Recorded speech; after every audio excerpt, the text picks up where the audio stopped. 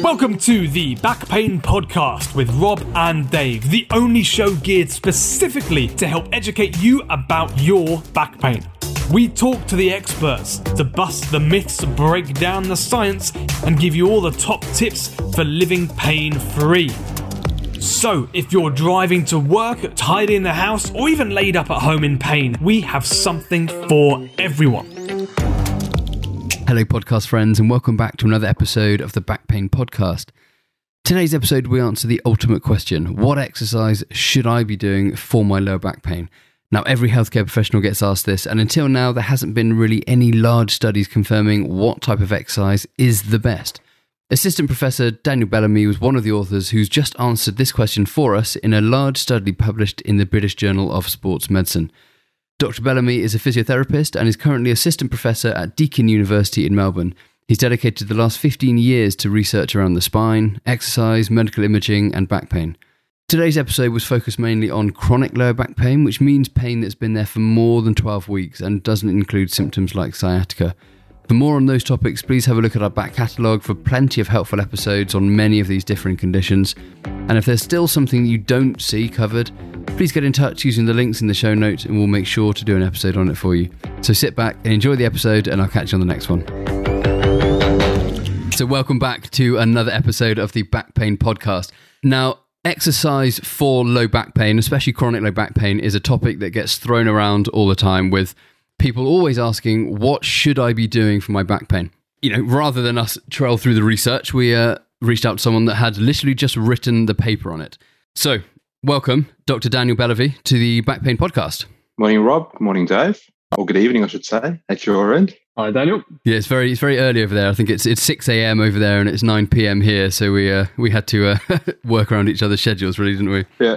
Right. So, Daniel, welcome to the podcast. How would you like to tell us a little bit about your background, your background in healthcare, your background in research, kind of how you got into this subject? Sure. So I, in the previous century, I trained as a physiotherapist and graduated in 1999 at the University of Queensland in Brisbane in Australia.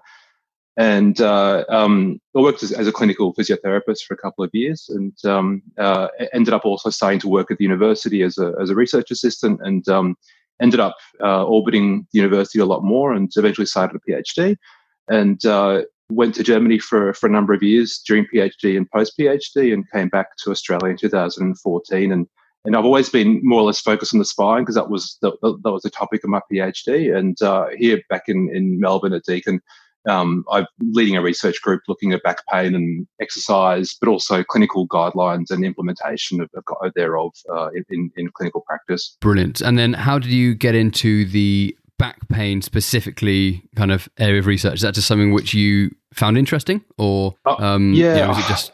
But one of the main reasons why I chose it was because it's such a big challenge. It's such a big problem, and B, a complicated challenge, for me it was a topic which I knew I could sink my teeth into over years of career, and try to make a difference to the field and to patients who are suffering from it as well. Well, it's such a big topic that, you know, we have a whole podcast dedicated to it, and there is so much out there. There's also so much kind of, you know, nonsense and bad information out there as well, which is another reason why we wanted to start this and get people like yourself on from a very evidence-based background to really, you know, root out what works and what doesn't work so people can actually benefit from it. So would you like to kind of kick us off by telling us about, you know, the infographic or the paper that you've just kind of published, and kind of tell us a little bit about that, you know, how that came about? Sure, definitely. Well, the paper we just published, which you're referring to in the British Journal of Sports Medicine, was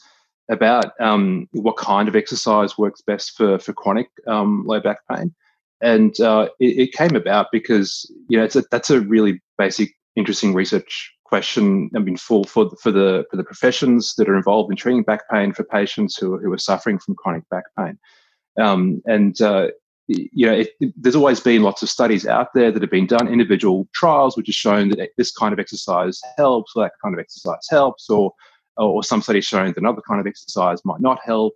And there's also been meta-analyses as well too. So meta-analyses, as I'm sure your listeners know, they pull data from a series of different studies, and that are saying a similar kind of treatment, and they look to see, is there really an effect? Because you might have one study which shows that, that, I don't know, exercise type A is the bee's knees, but you might have another study on the same kind of exercise which shows that it doesn't really help.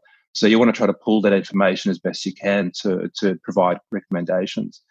And so there've been a number of individual, what we call pairwise meta-analyses, when that means we said, hey, you look at one kind of treatment compared to, non-treatments or other kinds of treatments, and see how effective it is. And so there's been a number of ones out there. So things like showing that, for example, say stabilization exercise works, or Pilates works, or those kinds of exercise treatments. But the question is, which one's better? Are they all much the same, or are they some better than others? And that's what brought us to look at this particular study. So this study, how was it different from kind of other studies that you've done previously? And then what did you look at in order to kind of answer that research question? Yeah, well, what as I mentioned just before, what's been done a number of times to show individual randomized controlled trials, these pairwise meta-analyses. In order to compare different kinds of treatments, there's a methodology it's relatively new. I mean, it's been around for over 10 years, but it's being used more and more widely now, called network meta-analysis. Now, what that means is, like, you have like a network of treatments. So you might have, say, I don't know, Pilates compared to doing no exercise, or you might have aerobic exercise compared to, say, getting manual therapy or getting back manipulation done. And you might have another study which compares Pilates and aerobic exercise and manual therapy, for example. And so you get what's like a whole network of treatment set up, and there's in that infographic, which I don't know if you can share with your listeners, which we have like this network map of different kinds of treatments linked to each other. And via that network, you can try to have a look at, so which ones are more effective than others. Even if, say, you haven't, looking at our own one now, so even if you haven't compared, say, aerobic exercise directly to hydrotherapy or directly to stretching exercise, you can still, given various assumptions, more or less, compare those different kinds of therapies or give different kinds of exercise to each other. So that's what differentiated it to the previous studies that have been done, because we're really trying to integrate the information from all kinds of treatments into one analysis. So you created almost like a top trumps, Daniel, like a league table that you can compare against of different modalities, exercise, therapies, etc. Is that right? Yeah, pretty much. Yeah, pretty Fantastic. much. Yeah, I mean, it's a methodology. Like it's a bit tricky. Like it's still also being being understood more and learning the pitfalls and the pros and cons of. And there's a number of caveats which I'll touch on when we're talking now, I'm sure, but yeah, you can do an overarching analysis of all these different treatments, and it is helping a lot of areas of healthcare in trying to work out what's the best treatment for whether it's for patient outcomes or other things. So you talked about that, using this research method which you've used, and you pulled lots and lots of meta-analysis or lots and lots of different research together. How many people and how many different papers are you looking at when it comes to producing a paper like this? Yeah, well, one of the things I should mention is that one of the things we were focused on here is making sure we're looking at exercise. So, there's some studies, they might say mix exercise in a treatment with, say, having manual therapy or back manipulation done. And that's a common thing that can happen in clinical practice. And that's a normal thing to do with patients. But we were wanting to really pick our studies that just did exercise. So, we screened, I think it was just under 10,000 individual studies, and sifted through all of them to pick out, okay, which ones look at exercise specifically for chronic low back pain. And we ended up pulling out 89 studies, which included around about 5,500 patients in total into the analysis. Wow, so that's a huge amount of people then, 5,500 people with chronic low back pain, specific to your study. That's a wide pool of data to get your research from. Oh, that's brilliant. And can we just clarify as well what you mean by exercise? A lot of people listening to this will be thinking, do you mean a squat? Do you mean a lunge? Or do you mean kind of Pilates? So how did you judge what you meant by terms of exercise? Yeah, that's a good question. I mean, exercise for what we're looking at it here is what kind of exercise. So, I mean, so when we talk of exercise, people often think, you might be doing some ab crunches or it might be doing some back extensions, and that is obviously exercise, that's for sure. And what we're looking here at is the different kinds of exercise. So you might have Pilates as a type of exercise, or you might have stabilization exercise, which is trying to train specific muscles around the spine that are thought to be better for stabilizing the spine or protecting the spine. That's that kind or that type or that mode of exercise is the term we use in exercise science. Or you might have, say, for example, stretching exercise, so just doing stretching, right? Or there might be something like doing hydrotherapy exercise, so water-based exercise. There can be any kind of exercise in water, but just using water as a medium to exercise in. Or aerobic exercise, so cycling or going on an ergometer, or even just going for walking exercise or treadmill exercise. So it's those different kinds or different modes of exercise. We're not so much talking about specific maneuvers, like I alluded to before. Like you might do back extensions or crunches or those sorts of things, but we're not looking at specific movements of the spine and which one's better. It's more kinds of exercise in general. Is it much harder to do that? So is it much harder to look at, if there's one particular specific exercise that's better than the others? And is there a reason why it's harder to judge, whether an ab crunch is better than a squat for low back pain? Yeah, it is hard. And so far that the studies that get done, they're rarely about comparing, say, one specific exercise maneuver, say a squat, to another specific kind of exercise maneuver, say an ab crunch. There just isn't really much out there in terms of the kinds of studies that get done. Usually, if people have if there's people who have chronic back pain or back pain, a program of exercise will be done, or a program of treatment will be done. And it's that program or that kind of treatment that gets assessed rather than like in the individual studies, rather than the individual exercises. Those kind of studies are really rare, and it's. I mean, I'd say it probably from based upon, which we'll get into shortly, the kinds of findings that we had, I don't think squats versus crunches versus back extensions necessarily going to want to be better than the other. For every single person, but we can't comment on that based on the research. Yeah. So, and also, how many exercises are there for low back pain? Precisely, a million. Yeah. You could probably think of. Yeah. Yep.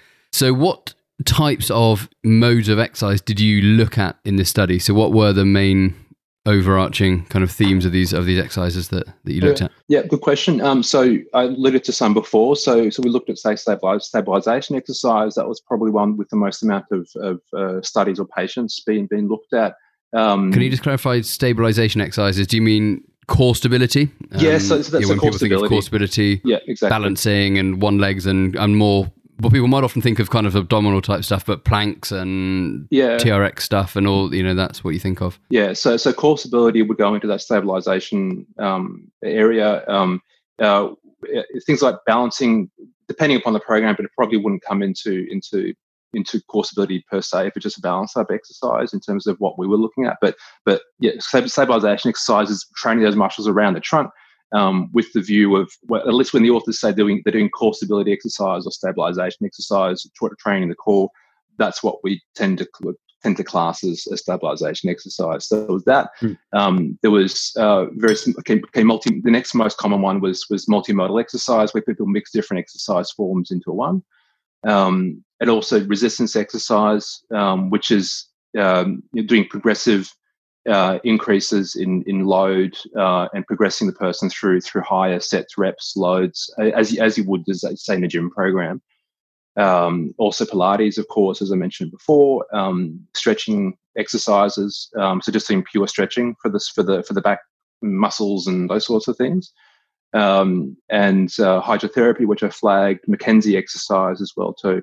And also that was the kind of exercises we looked at. We did try to look at others, like example, say Tai Chi and those sorts of things, but there just weren't enough studies which met the criteria to be able to look at that kind of exercise. And we compared them to non-exercise treatments, and also no treatment at all. So a lot of studies would often have like a group where they got people who just didn't get any treatment as a comparator. So that was a large comparison group.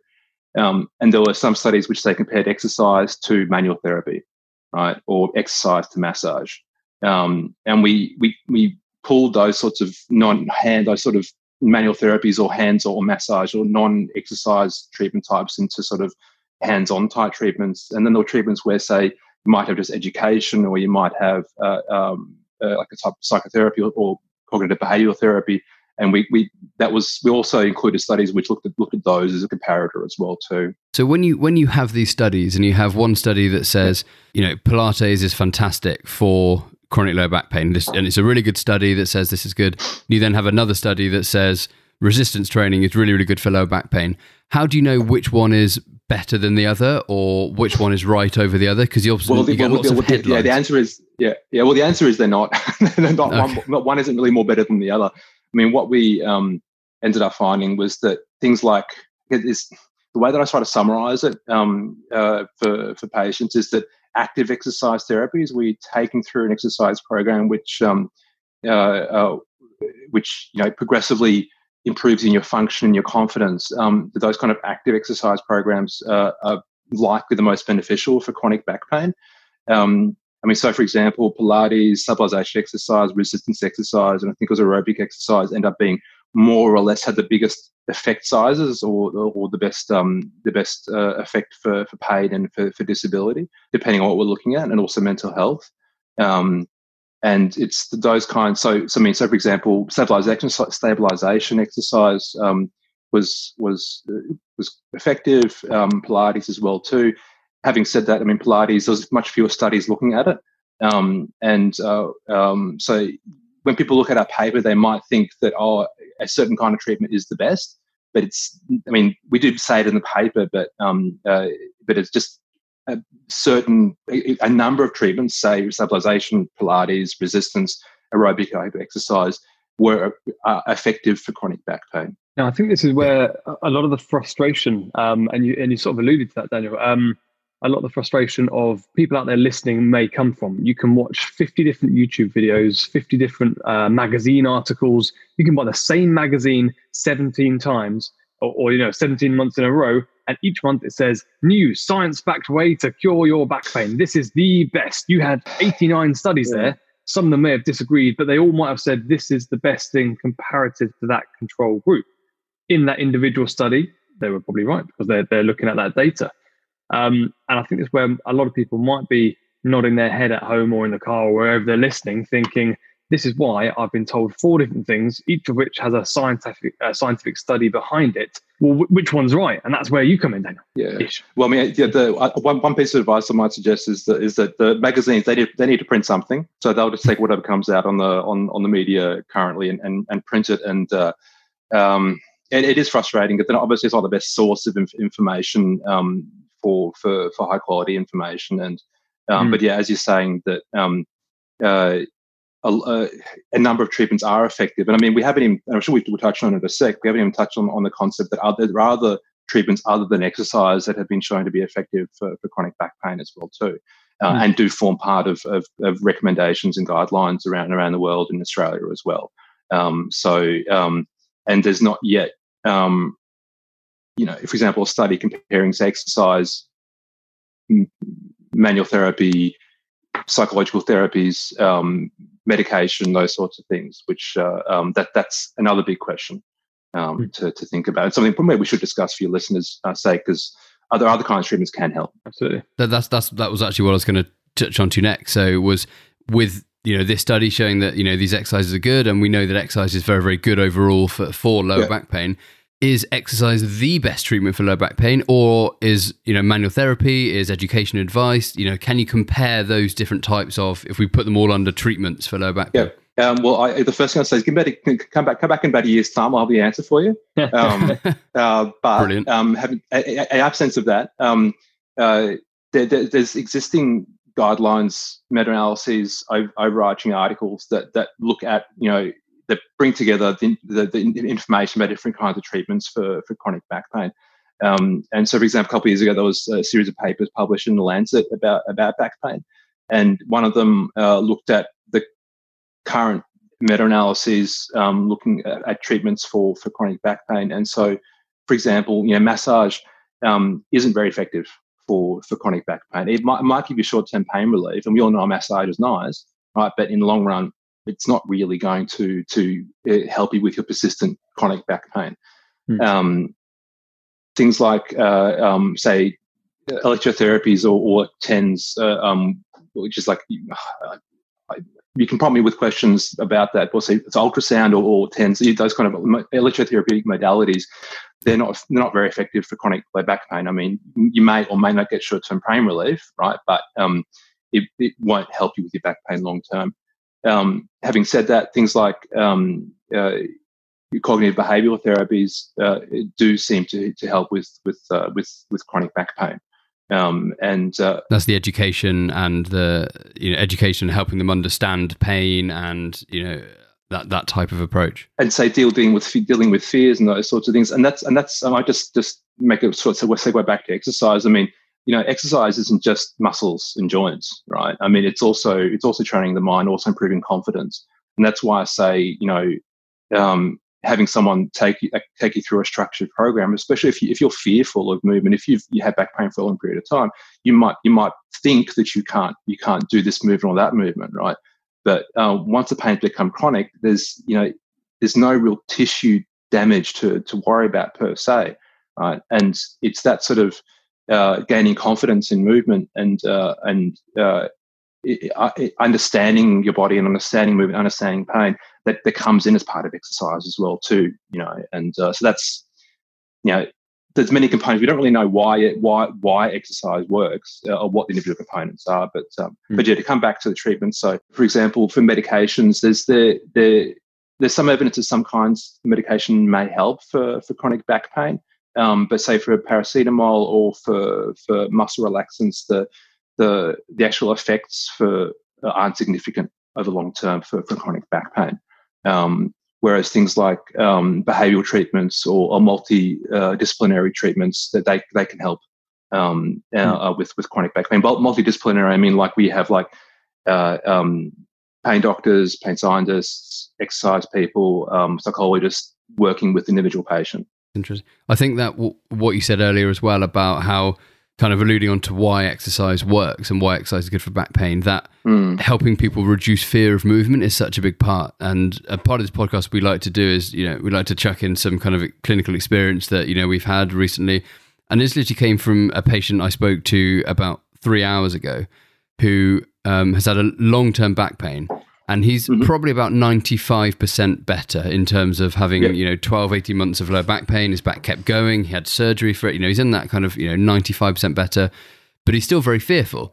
And he still hasn't returned to doing any golf or any tennis because he's terrified of doing it. And it's the first time I've seen him today. And, and unpacking that and kind of saying, what's stopping you? And he said, I'm just terrified of it going again. And he can do all of the movements in a treatment room that you would do on a tennis court. You can lunge, you can jump, you can hop, you can step, you can swing, you can twist. None of it causes any pain. But give him a tennis racket and he will seize up. So helping to unpack some beliefs, and it shows how powerful beliefs can be about controlling fear.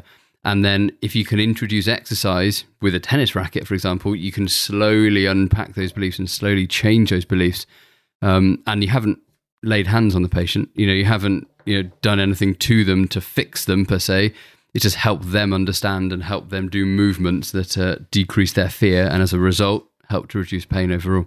Yeah, exactly. So taking people through, their fearful tasks and staging it, and taking them step by step and helping them. That is a big part of exercise, as you said. Yeah, and we love exercise. I believe Rob actually wore a very small white skirt to make him feel at home, and as if he was in a tennis match during the treatment. I believe that's right, isn't it, Rob? I thought I had a lot of patients this last week. Actually, that's the reason. Oh yeah, weird. People keep trying to book in, yeah, with tennis balls in their shorts. Anyway, back on track. Yes. Yes. So back to it. We looked at lots of exercises which worked. Were there any exercises which you say, or looking at the research, don't work for lower back pain? So I know you mentioned that, as if massage isn't very good long term and certain medications aren't very good long term. Are there any exercises which should be avoided? Okay, or well, modes of exercise? What I would say is that, say, stretching exercise, according to our analysis, isn't really effective for chronic back pain. It doesn't mean you should avoid it. We didn't find anything that was harmful per se. But there do appear to be kinds of exercise that are less effective than others. So, for example, with stretching exercise, and we also included McKenzie exercise in our study as well too. But that's sort of a slightly different kettle of fish. So stretching exercise was one that was the most obvious that it wasn't very effective for chronic back pain. But what I think is an important message for your listeners is that there's none of the exercise was shown to be harmful, right, or make things worse. So that can be a vote of confidence for exercise in that path. No, that's true. And for those who query stretching and people think that actually stretching really helps, and I've been given these stretches. If we go back 2 episodes, we did a whole back myth busting episode with Dr. Sam Spinelli, who's a physical therapist from America, and we spoke about stretching for about 20 minutes and about how the research tells us that stretching, you take a muscle and stretch it to its end, and you get that sensation that everyone knows is a stretch. You do get some short-term benefits. However, you have to hold a stretch for 30 seconds to 90 seconds to really actually have any short-term change. And within an hour, 2 hours, that muscle length has returned to where it was before. So yes, you might get that kind of short-term, and it might feel nice, and you might stand up and feel a bit better. But long-term, as you said, it's not effective when you're comparing that to resistance training or Pilates or the other methods you kind of mentioned. Yeah. I mean, I think it sort of also loops back to what we were talking about before about building confidence. The stretching, stretching feels good, as you said, and you feel good short term. But does it? Stretching is not something we need to do for our work usually, right? Or it's not something we need to do in our daily life to do our stuff around the house or get around the world. Yeah, so, and that's interesting. Yeah. That's the same when I asked Sam about stretching, and he's written quite extensively on it. He said, "Well, my first question is, why do you need to stretch?" And if you kind of unpack that a bit, you can think of, what are you trying to gain by stretching, which it can't be gained by doing something more productive, a strengthening or a program around fear reduction or those type of that type of approach, I guess. Yeah, it'd be nice to get into stretching more, but it's getting in an area that's not my. There's some diminishing stuff that I read about stretching, but that's not my area, so I'm going to keep my mouth shut. No, on that topic. So, do your results from this match, or are they similar to any other similar studies that have been done in the area? Or I know yours is the kind of the largest it's been done for a long time, if not ever. But is anything similar? Yeah, well, I mean, as I mentioned, there's no other sort of network meta-analysis that's been done yet. I'm sure there's other groups that are trying to do as well too. But it's more or less in line with what was shown in say certain pairwise meta-analyses. So there's one looking at Pilates, one's looking at stabilization exercise, one's looking at yoga, those sorts of things. So it is more or less in line with what those prior studies found. But as we discussed at the start, this was about trying to bring it all together and see which kinds of exercise are more effective or more or less the same amount of effectiveness. No, brilliant, and it's definitely something that I think if you have back pain or have any form of lower back pain, it's something that people should go in and obviously listen to this podcast, but then actually have a read of the paper itself and have a look at that infographic which you've produced, which help people understand. And after listening to this podcast, we'll have a bit more of an understanding around what goes into producing a study and how difficult it is. How long did it take for you to write this? It actually took a lot longer than we thought. We started off with the study. I think it was in 2017. I think it was maybe in 2016. The actual initial idea, and we but I should mention we got partially funded for the study from Musculoskeletal Australia to help us implement the study. And that all started back in 2017. And initially we thought, because we can do the search. There's only a couple of thousand of studies to screen. But as we sort of now got it down more and more detail and mapped it out, ended up being 10,000 studies to sift through. And it ended up a lot longer than we thought it would. And finally, I think we had the the analyses done mid last year. Mid 2019, and then submitted it to a journal soon after that, and then it was eventually published in at the end of last year. So it did actually take quite a while. But prior to it being published, we did actually revise the search, which means that when we initially submitted the actual search, so the literature was already 2 years old because it just took us so long to do all of it. And before it got accepted in the journal, they asked us to redo the search to get the last extra 2 years of literature. So that way we made sure that it was fresh and up to date when it hit the press. Oh wow, so it's such a huge project, and for those who don't do any research, know what goes into producing papers like this on this scale. So congratulations for producing this. Thanks. It's also what my team did a lot of the legwork or almost all the legwork for the searches, the screening, the extracting, and the analyses in the team, and writing up as well too. So it's a massive team effort to get it all done. And I'm sure I'm talking with you guys here now about it, but obviously it's everyone on the team has contributed to it. Amazing. So the other question... That's just quickly. Daniel, you mentioned that there were 89 studies that then compiled into the paper. How many studies did you have to look through to find those 89 studies that were appropriate? A lot more, or fairly simple? Yeah, a lot more. I mean, you can make it you can make it broader or narrower. I mean, for us, it was 9,500 that we sifted through to narrow down to the 89. Wow. And that is a big number. But I mean, having sort of a broader search means you don't miss as much stuff. And also, we obviously look at the prior meta-analyses that have been done and pull in the studies that they included. To make sure we don't miss stuff that's already been that has been looked at before, because you might do your database searches, and we follow the guidelines that the Cochrane guidelines that get advised for what database you should search and how. But also part of that is looking at the prior studies to see which ones they included to help find as much as possible. And it's I mean, the goal, like all research is hard. You can sometimes I sometimes get amazed at how good we humans are at making research harder, or make it complicated. But that just is where it is. I mean, it's a really interesting, fascinating area of work, and it's also great that it can make a difference to advice to patients as well.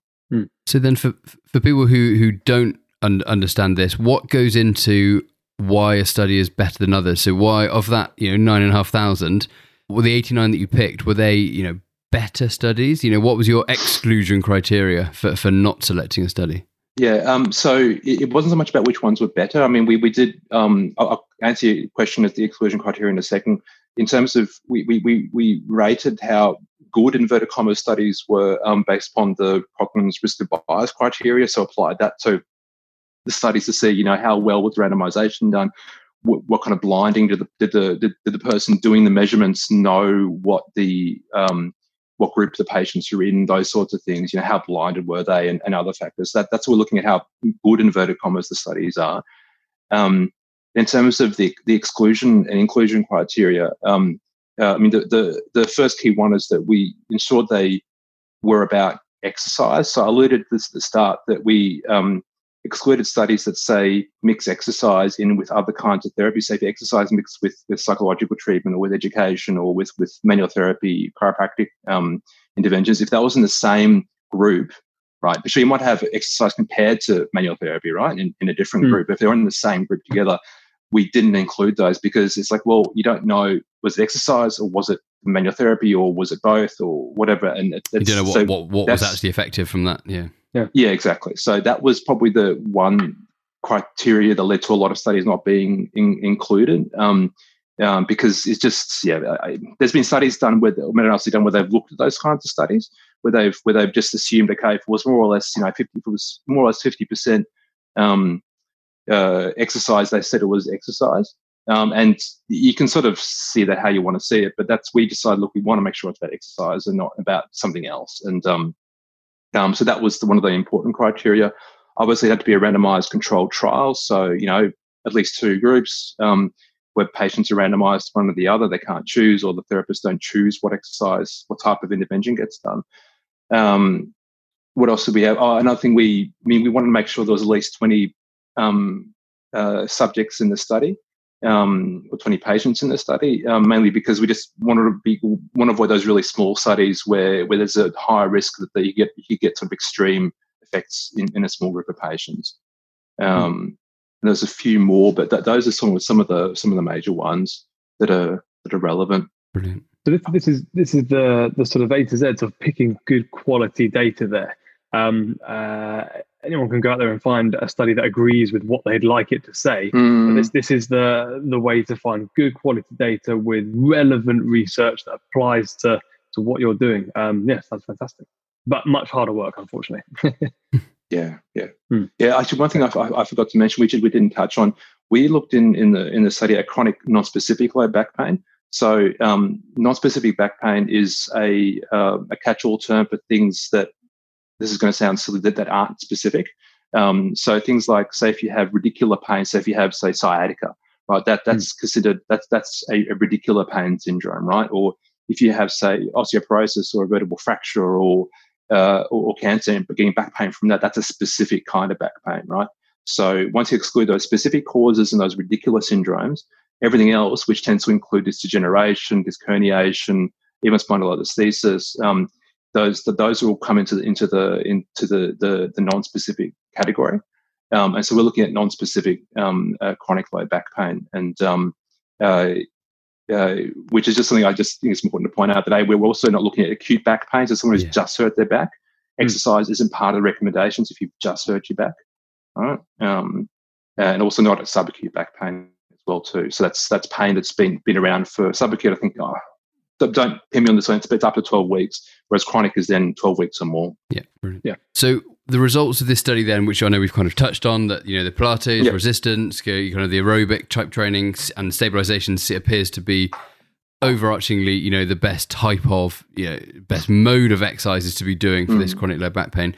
Has this, as results of this study, impacted any guidelines or been adopted by anything, or kind of moved forward in, as I said, in guidelines or frameworks for low back pain for people? Not yet. I mean, I'm sure it will. I mean, it's a reasonably recent study, so it's only just published. Okay, well, we're in July now, so it's about 8 months ago. But the wheels of guidelines, when they get revised, I'm sure they'll include our findings in their considerations. And